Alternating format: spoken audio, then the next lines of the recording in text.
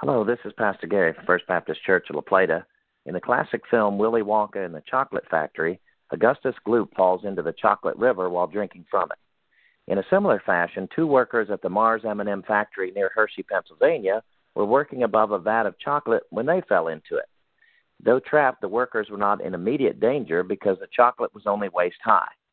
Unable to extract themselves from the vat, rescue workers were called who cut a hole in the bottom of the vat to drain the workers.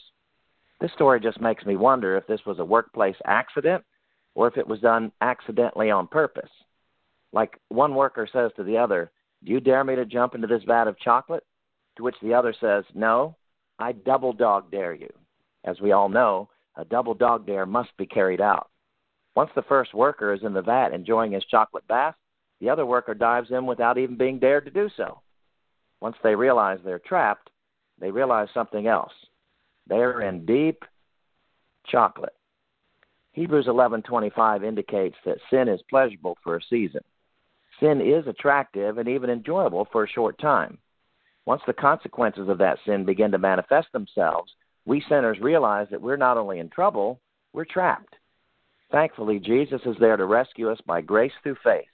He doesn't just drain us from our vat of sin, he lifts us out of our sin and removes our sin completely.